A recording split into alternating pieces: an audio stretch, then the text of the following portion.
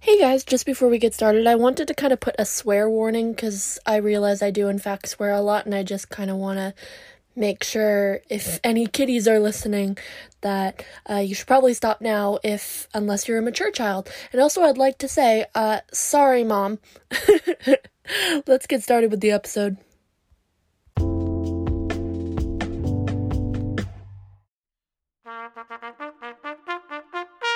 Long may she reign, presented to you by Aidan Fitzgerald.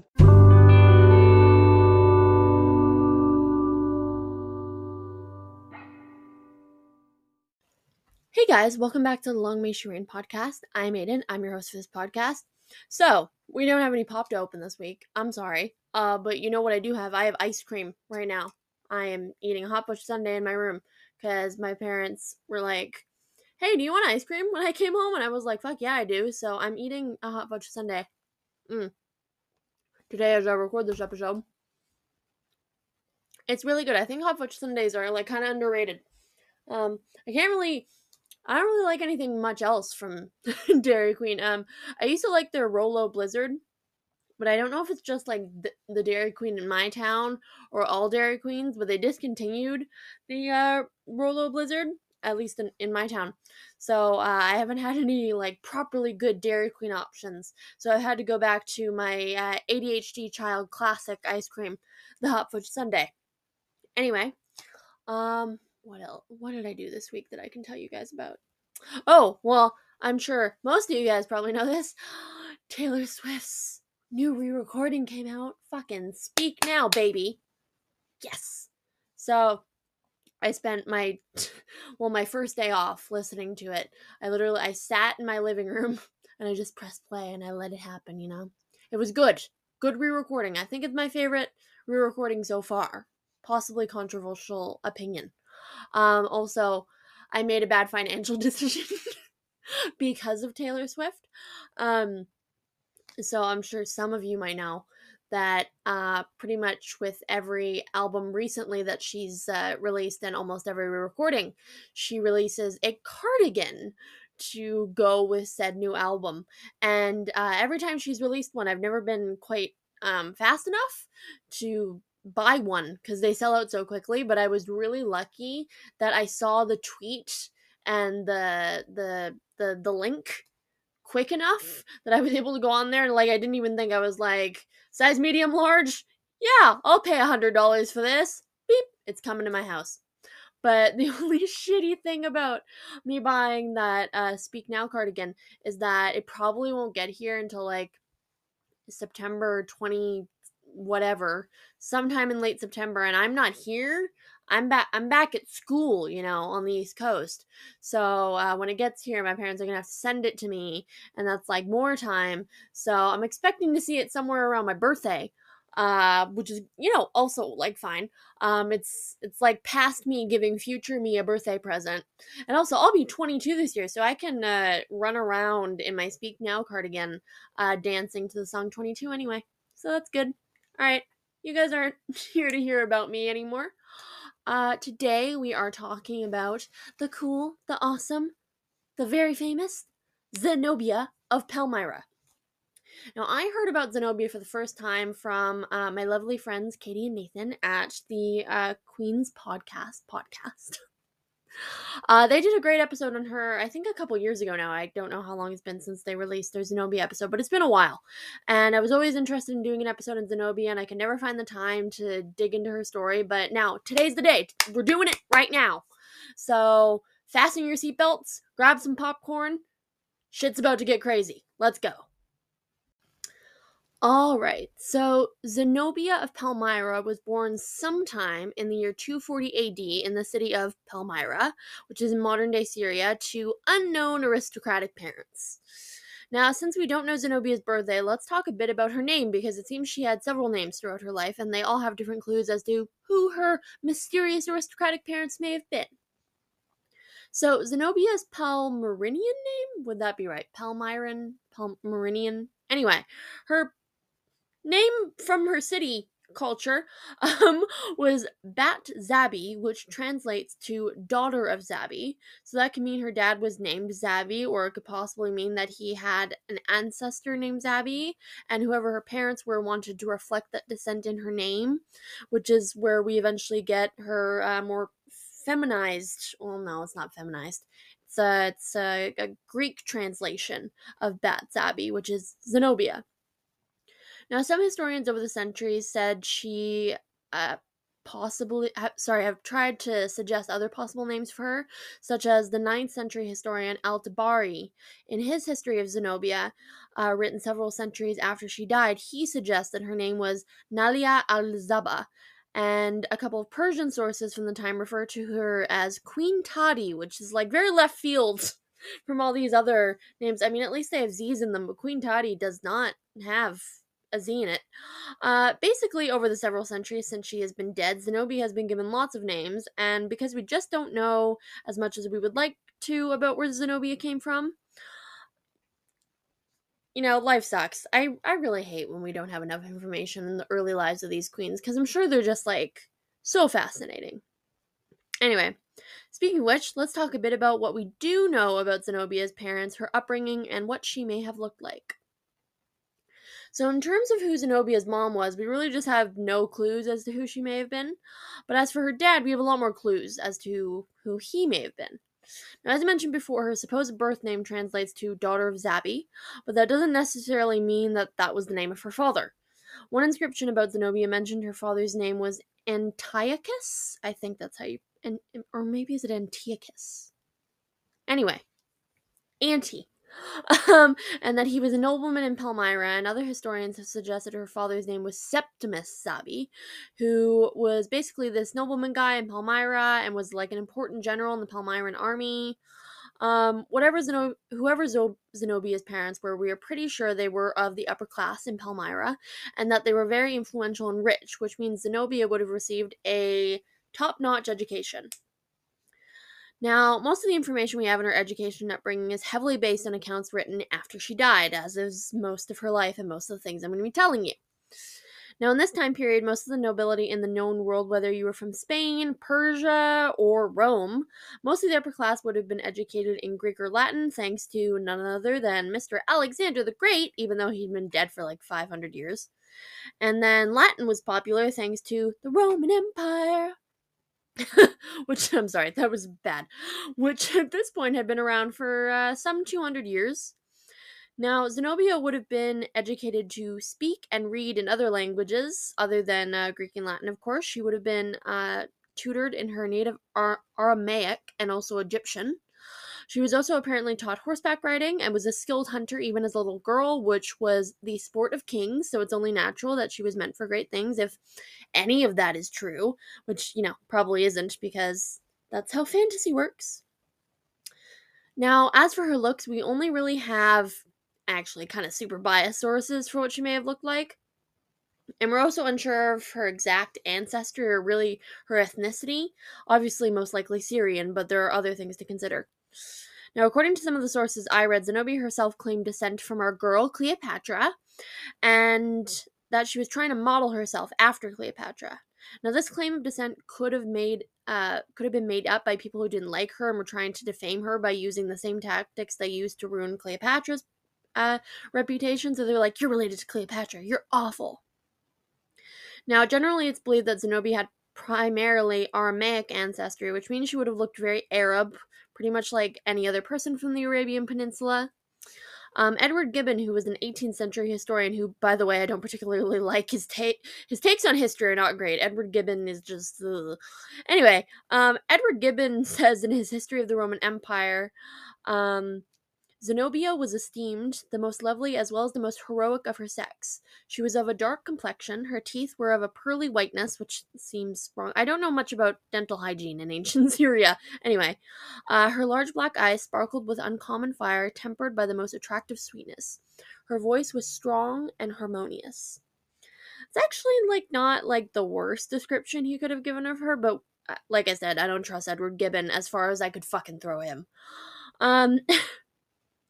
many of the ways that Zenobia is spoken about throughout history reminds me a lot of Cleopatra. Whether or not Zenobia was the one making like comparisons between herself and Cleopatra, or whether other people were doing that, there's a lot of similarities between them.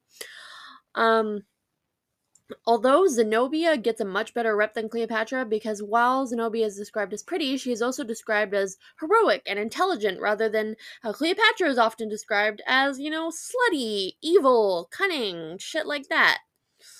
We do have many artistic interpretations of what Zenobia could have looked like, and most of them, to me anyway, kind of feel pretty. Oh, what's the word I'm looking for?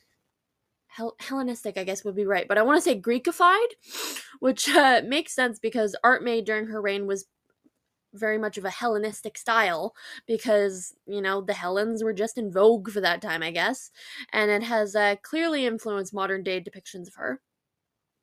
Now, basically, what I have learned from looking around at how other people described her appearance is that Zenobia was intense. Zenobia was fearless. She was beautiful, a bona fide badass.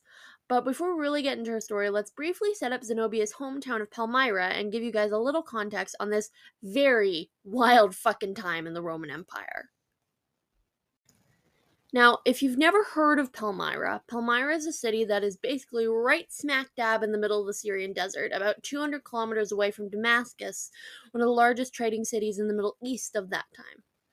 Palmyra has been occupied since about 7000 BC, and first it came into the sights of the Roman Empire as it became a minor stopping point for merchants in the endless Syrian desert. But it was in 106 AD when Palmyra got a huge boost in traffic. Now, while organizing his new eastern territory, Roman Emperor Trajan decided to reroute the Silk Road's southern route right through Palmyra, which brought some of the world's most expensive items right to Palmyra's door, like spices, gold, fabric, all that shit. Now, the people of Palmyra became insanely fucking wealthy off taxing all the merchants that came through its gates, and with this wealth came some insane influence and autonomy within the Roman Empire.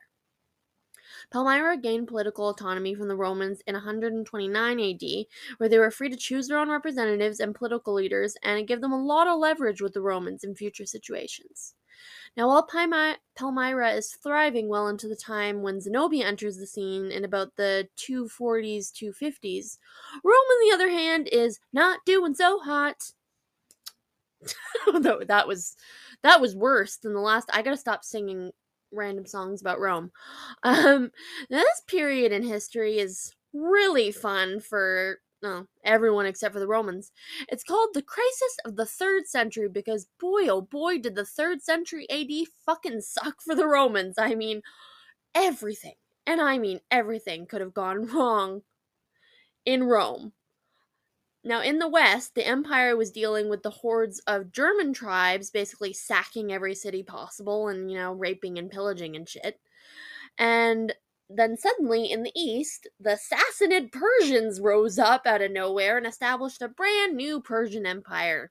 Yay! Now, the Romans were not too thrilled to hear about the new Persians, so the emperor at the time, the Roman Emperor Valerian, left his oldest son and heir in the west to defend that end of the empire from the Germans, while he marched east to take down the Persians. Persians. Now I can't stop thinking about how that kind of rhymes. Anyway, at first, when Valerian showed up in the east to, give a stern talking to the Persians, he had the situation pretty under control up until the year 260, when Valerian lost the Battle of Edessa, and even worse, the Persians captured him. Now, Valerian was very embarrassingly locked up and tortured mercilessly by the Persians. I read and, brace yourself for this shit, because it's pretty intense. Valerian was possibly skinned alive. They might have made him eat molten gold, kind of like in Game of Thrones, where Daenerys' brother Viserys gets like the molten gold like poured on top of him. I wonder if that inspired George R. R. Martin. It probably did. And he was even possibly used as a footrest by the Persian emperor until he died, which was, that was so embarrassing. Like, I don't know a ton about the entire history of Rome, but I'm pretty sure up until this point, a Roman emperor had never been captured in battle like this. And, like, abused so embarrassingly. Like, this was massive for Rome to have their emperor captured and embarrassed. Now, it's during this time when Valerian is, losing very badly, that Palmyra comes into the picture. Now, their leader, Oendainthus, decided he much preferred Roman rule to Persian rule and was the new emperor's biggest supporter. He held the Persians back from fully invading Syria over 7 years and was eventually named King of Palmyra and Commander of the East for his troubles, which I think seems like a very fair trade. Now, this political situation is where Zenobia enters the scene and ends up being public enemy number one for the Roman Empire. But first, we have other things to talk about. Now, Zenobia probably married her husband Oendainthus in the year 258 when she was about 18 years old, which would have been a pretty great honor for herself and her family to marry into the ruling family of Palmyra. Now, Oendainthus was about 20 years older than Zenobia. He was probably born in the year 220, and he was probably really aware from a young age that there was a hard-fought price to pay for power. Now, I can't really seem to get a good gauge on the guy's personality, as, just like Zenobia, we don't have a ton of sources written about him. But from what I have been able to gather up on Oendaithus, I've been getting the impression that he was the kind of guy who worked as a great leader because he was smart, shrewd, and confident enough to balance exerting his power and keeping big powers like the Romans happy. Now, I think when he probably heard about Valerian being captured by the Romans, he knew he had to pick the side that would allow him the most freedom in doing what he wanted. And that the Romans would probably be the place he could do that as opposed to the Persians. The Persians, well, for the most part, they probably would have wanted absolute submission. They probably wouldn't have let Oendainthus be a king. The Roman Empire was a lot more willing to do that. Now, as for Zenobia's relationship with Oendainthus, we're not super sure about how they felt about each other. It's kind of just like hidden beneath like heaps of mythology about her, and most of it is to make her kind of look bad. Apparently, Zenobia would only sleep with Oendainthus in order to have children, and when she gave birth to her son Valembolothus, it was I'm sorry, I don't think I pronounced that right. Vabolothus? Vabolothus. Why did I say Valembolothus? There's no L right there. Vabolothus. It was one and done for her. That's what I'm trying to say. Um, Now this probably isn't true. She probably didn't like withhold sex from her husband only for like children. It's probably written to make her seem ruthless and used as a justification as to why she needed to be taken down by the Romans. I imagine, as any teenager would be who was married to like a 40-year-old, their relationship was probably like really formal and cordial. Like, I only see you on important occasions and stuff like that. Because honestly, I don't think they would have really had a ton to talk about. Like, realistically, what does an 18-year-old girl talk about with a 40-year-old? I mean, realistically, Zenobia probably had more in common with her stepson, Herodion Herodianus, who was actually basically her age. I think he was 2 years older than her. When, Zenobia became his dad's second wife. So I'm pretty sure that was, fun for both of them. So much fun being the second wife and being the same age as your stepchildren, isn't it? So Zenobia was married to Oendaithus for about 7 or so years. We believe their only child was born about a year after they got married. There's a possibility that they maybe had other sons, but we're not 100% sure. But the first son that I just mentioned is for sure her child, and they definitely had him. Now, Zenobia probably spent most of her time, hoping and praying for Oendainthus to make it back from one of his, 10 fucking million campaigns against the Persians. But ironically, fighting Persians is not what ended up killing him. Oendaithus was assassinated along with his older son sometime in 267, and there are many different theories on who did it and why they did it. And one theory is that the Romans did it because they were worried that Oendaithus was getting a little too fucking big for his britches, and that he would eventually, rebel. So they took him out before that could happen. Now, another theory is that there was a big internal family feud where Oendainthus had like a fight with his nephew, and then nephew decided, fuck that, and killed both father and son at a feast. But I feel like if that like had actually happened, it would surely be like the mainstream story of how they died. Anyway. The last theory is, of course, that Zenobia did it, because that always happens. Because, she wanted Oendathus and his son out of the picture so that she and her son could have all the power for themselves. But I don't really buy that one, because Oendathus' death left her a very vulnerable 26-year-old widow with an under 10-year-old boy and very few allies on her side.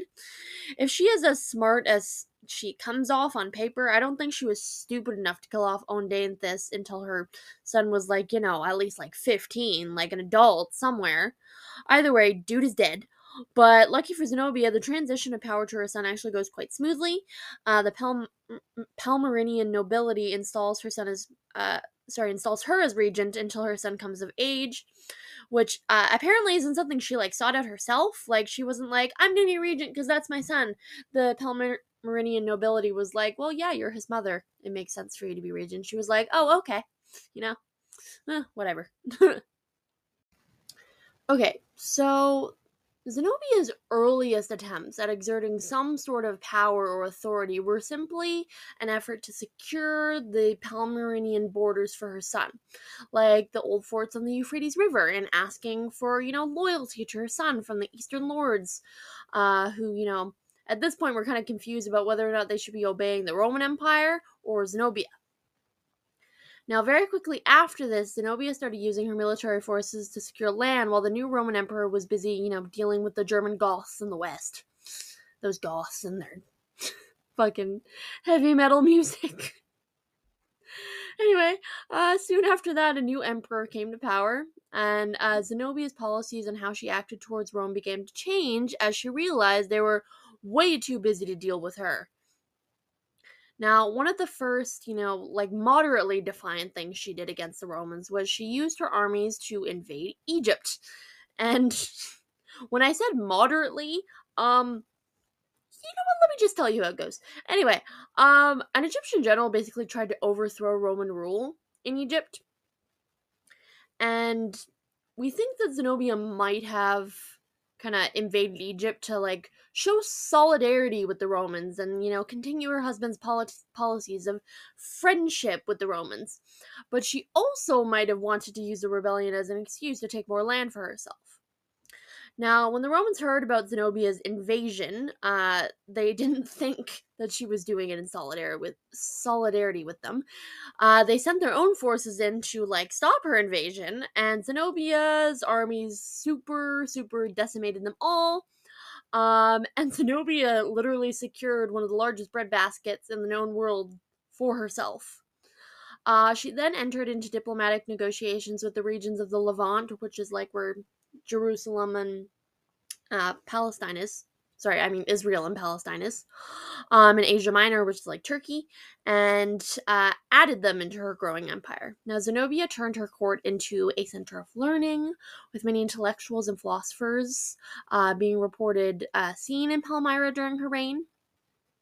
Now, as academics migrated to the city, Palmyra replaced traditional classical learning centers such as Athens for the Syrians, which was a huge deal. I mean, Athens has, at this point, been a center for learning for thousands of years. Everyone goes to Athens to learn stuff. But Zenobia was changing all that in one fell swoop. It's very Cleopatra of her. I like it. Now, by this point in her reign, Zenobia was fucking minting coins of herself and her son, continually adding more territory to the empire. I mean, she seemed absolutely unstoppable. And Rome was too fucking busy switching out emperors every 5 fucking seconds that they couldn't do anything until we finally get an emperor who did decide to do something. And that, is Emperor Aurelian, ladies and gentlemen. Now, when Aurelian came to power, he was a much different emperor than what Zenobia had been used to dealing with for the last couple of years since her husband died. Aurelian had risen to power in the Roman army, and he did not take any fucking shit from anyone. Aurelian was a tough motherfucker. The first thing he did when he got on the throne was deal with the Goths and their heavy metal music, who had been mercilessly attacking the West, again, with their heavy metal music and stuff. And once he finished that, he set his sights on Zenobia in the East. Now, Aurelian was not interested in any sort of negotiation or parley. He immediately sent his army towards the east to take it back at any cost, and boy fucking did he. When he entered Asia Minor, Aurelian basically used a scorch that fucking earth policy. He destroyed every town, every city loyal to Zenobia, and fought us various robber attacks while on the march to capture Zenobia and her son. Now, one of the first battles between Zenobia and Aurelian's troops was at the Battle of MMA. MMA? MMA. Yeah, sure, MMA. I'm not saying that right. It's making me stutter more. Anyway, the Battle of in 272, where Zenobia's troops lost very badly. And Zenobia was forced to flee to the city of Emesa, where she had more men and also happened to store all her money. Now, Aurelian followed her to the city, like she was like basically on her tail, where she and his troops met in battle again, and Zenobia's troops lost again. So she fled again to Palmyra, where she prepared the city for siege, and Aurelian once again followed close behind her and besieged the city right after she got there, like barely 5 seconds after she got there. Now, at this point, Zenobia was probably like, fuck, fuck, fuck, they're outside the walls, they're outside the walls. I mean, she had been running all over the goddamn desert trying to shake this guy, but this time she knew she needed to do it secretly if she was gonna escape. Now, in the middle of the night, she packed her son on the back of a camel with some of their gold and started heading towards Persia in the hopes that they might find sanctuary and regroup, because, you know, the enemy of my enemy is my friend, you know? Now, after a while of besieging Palmyra, Aurelian eventually got into the city, and when he got in there, he was like, where the fuck is Zenobia? He realized she was gone immediately, so he sent his entire army across the Syrian desert to go and look for her. Now, he eventually caught her trying to cross the Euphrates River with her son, and she was captured and brought before him. Now, according to what I read, Zenobia blamed her actions on poor advice from her advisors, and afterwards, several of those advisors were unfortunately brutally executed by Aurelian, so thanks, Zenobia. After that, Zenobia and her son were brought to Rome so Aurelian could do a good old-fashioned Roman triumph where he would parade Zenobia and her son around as war trophies. Now, how Zenobia and her son spend the rest of their lives is entirely up to which story you believe about it. According to the writer Zosimus, which is an awesome name, it's awesome.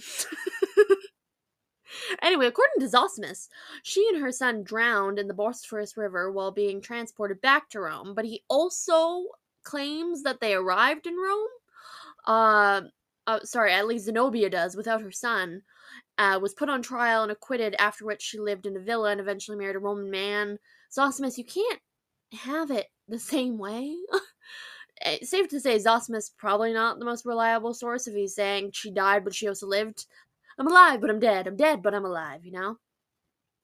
The Historia Augusta tells us that she was paraded through the streets of Rome in gold chains and heavy jewelry, much like Cleopatra's daughter, and her, well, one son at least, Alexander Helios, was. And that Zenobia was possibly later released by Aurelian and given a palace near Rome where she spent her last days in peace and luxury. Now, the Historia Augusta is also not a super reliable source. It has been found to not always be telling the truth. Actually, it lies a lot. So that's probably not what happened either. We also have stories from Arabian writers like that guy Al-Tabari, who tell us a much different story than all the Roman writers do about the end of Zenobia's life. Now, Al-Tabari doesn't mention Zenobia getting captured by Aurelian or the triumph or anything like that. In his version, Zenobia murdered a tribal chief named Jahima on their wedding night, and his nephew sought revenge. The nephew pursues her to Palmyra, where she escapes on a camel and flees to the Euphrates.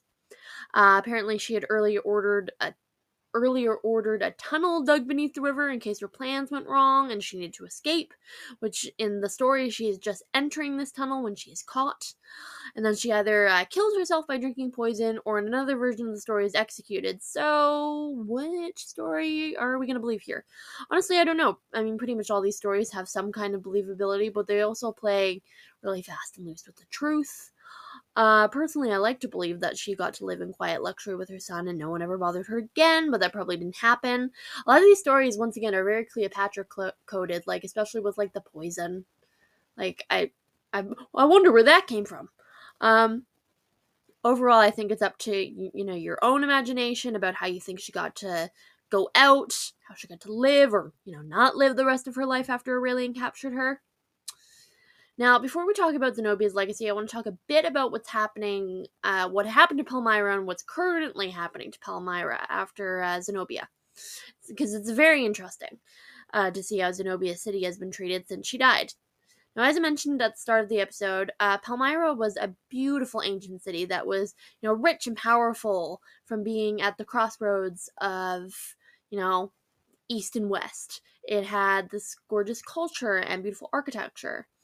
Palmyra has some of the finest examples of surviving Roman architecture in the Eastern Mediterranean. It is an archaeologist's wet dream, but its beautiful artifacts have been under threat since the start of the modern-day Syrian civil war. Now, both the modern town and ancient city of Palmyra have been caught in the crossfire of the Syrian civil war beginning in early 2013. Then, in 2014, military forces from the regime of Bashar al-Assad, the president of Syria, fortified the city, unfortunately further damaging the ruins. In 2015, ISIS overran Palmyra and committed cruel and monstrous assaults on the city's people, cultural monuments, and artifacts. Now, the destruction of Palmyra's magnificent monuments has provoked very large international outcry and media attention, as it should. It really sucks that all these things are getting destroyed because all that stuff is beautiful. Initially, when ISIS took over Palmyra, they began by executing Khalid al-Assad, the former director of antiquities at Palmyra, who was a devoted and outstanding archaeologist who loved Palmyra like no one else did. Now, following the horrific execution, ISIS began to destroy many of the most famous ruins in Palmyra, the Bel and the Belashimin temples, the tower tombs, and the monumental arch and standing columns, and they also plundered the Palmyrenian Museum, destroyed many sculptures and artifacts left there. Now, since then, the city has flip-flopped between ISIS and Syrian government control, with, unfortunately, neither side giving it the respect it deserves. In March 2016, the Assad forces, backed by the Russian military, recaptured Palmyra and immediately started building a Russian military base within the World Heritage Site. ISIS recaptured Palmyra in early December 2016, destroyed the Tetrapylon and damaged the theater. Now, the Assad regime forces managed to take back Palmyra again in March 2017, and as far as I've been able to find, it is still under control of the Syrian government. And I hope that one day the world will be able to properly preserve and protect the city, because it is truly just a historical jewel, and it really makes me sad to see that it's been treated in such an abysmal way by both sides of the civil war. Okay, let's talk about Zenobia's legacy. Now, Zenobia is an incredibly popular figure from the ancient world, and more modern rulers like Catherine the Great have compared themselves to Zenobia. This woman managed to challenge the Roman Empire all on her own, which is a very gigantic accomplishment, even if Rome was on shaky ground at the time. It's still impressive, being able to get as far as she did with all that land and power. But unluckily for her, Rome managed to get a competent emperor while she was on a hot streak. Either way, Zenobia was fierce, Zenobia was powerful, and however she ended her life, she died a motherfucking queen. Hell yeah. Thank you guys so much for joining me on this episode. I will see you guys in 2 weeks with a new episode. Love you guys. Hey guys, thanks for listening. If you have any suggestions for topics, you can just DM me on Twitter at longmationrain2. The N at the end of rain is replaced with a 2 instead. I'm also available on Apple Podcasts, Spotify, Google Podcasts, Anchor, and like a whole bunch of other stuff. Don't forget to rate and review this podcast on all those platforms. It really actually does help the show so much, and it will help me grow my audience. So I would absolutely appreciate it if you guys could do that.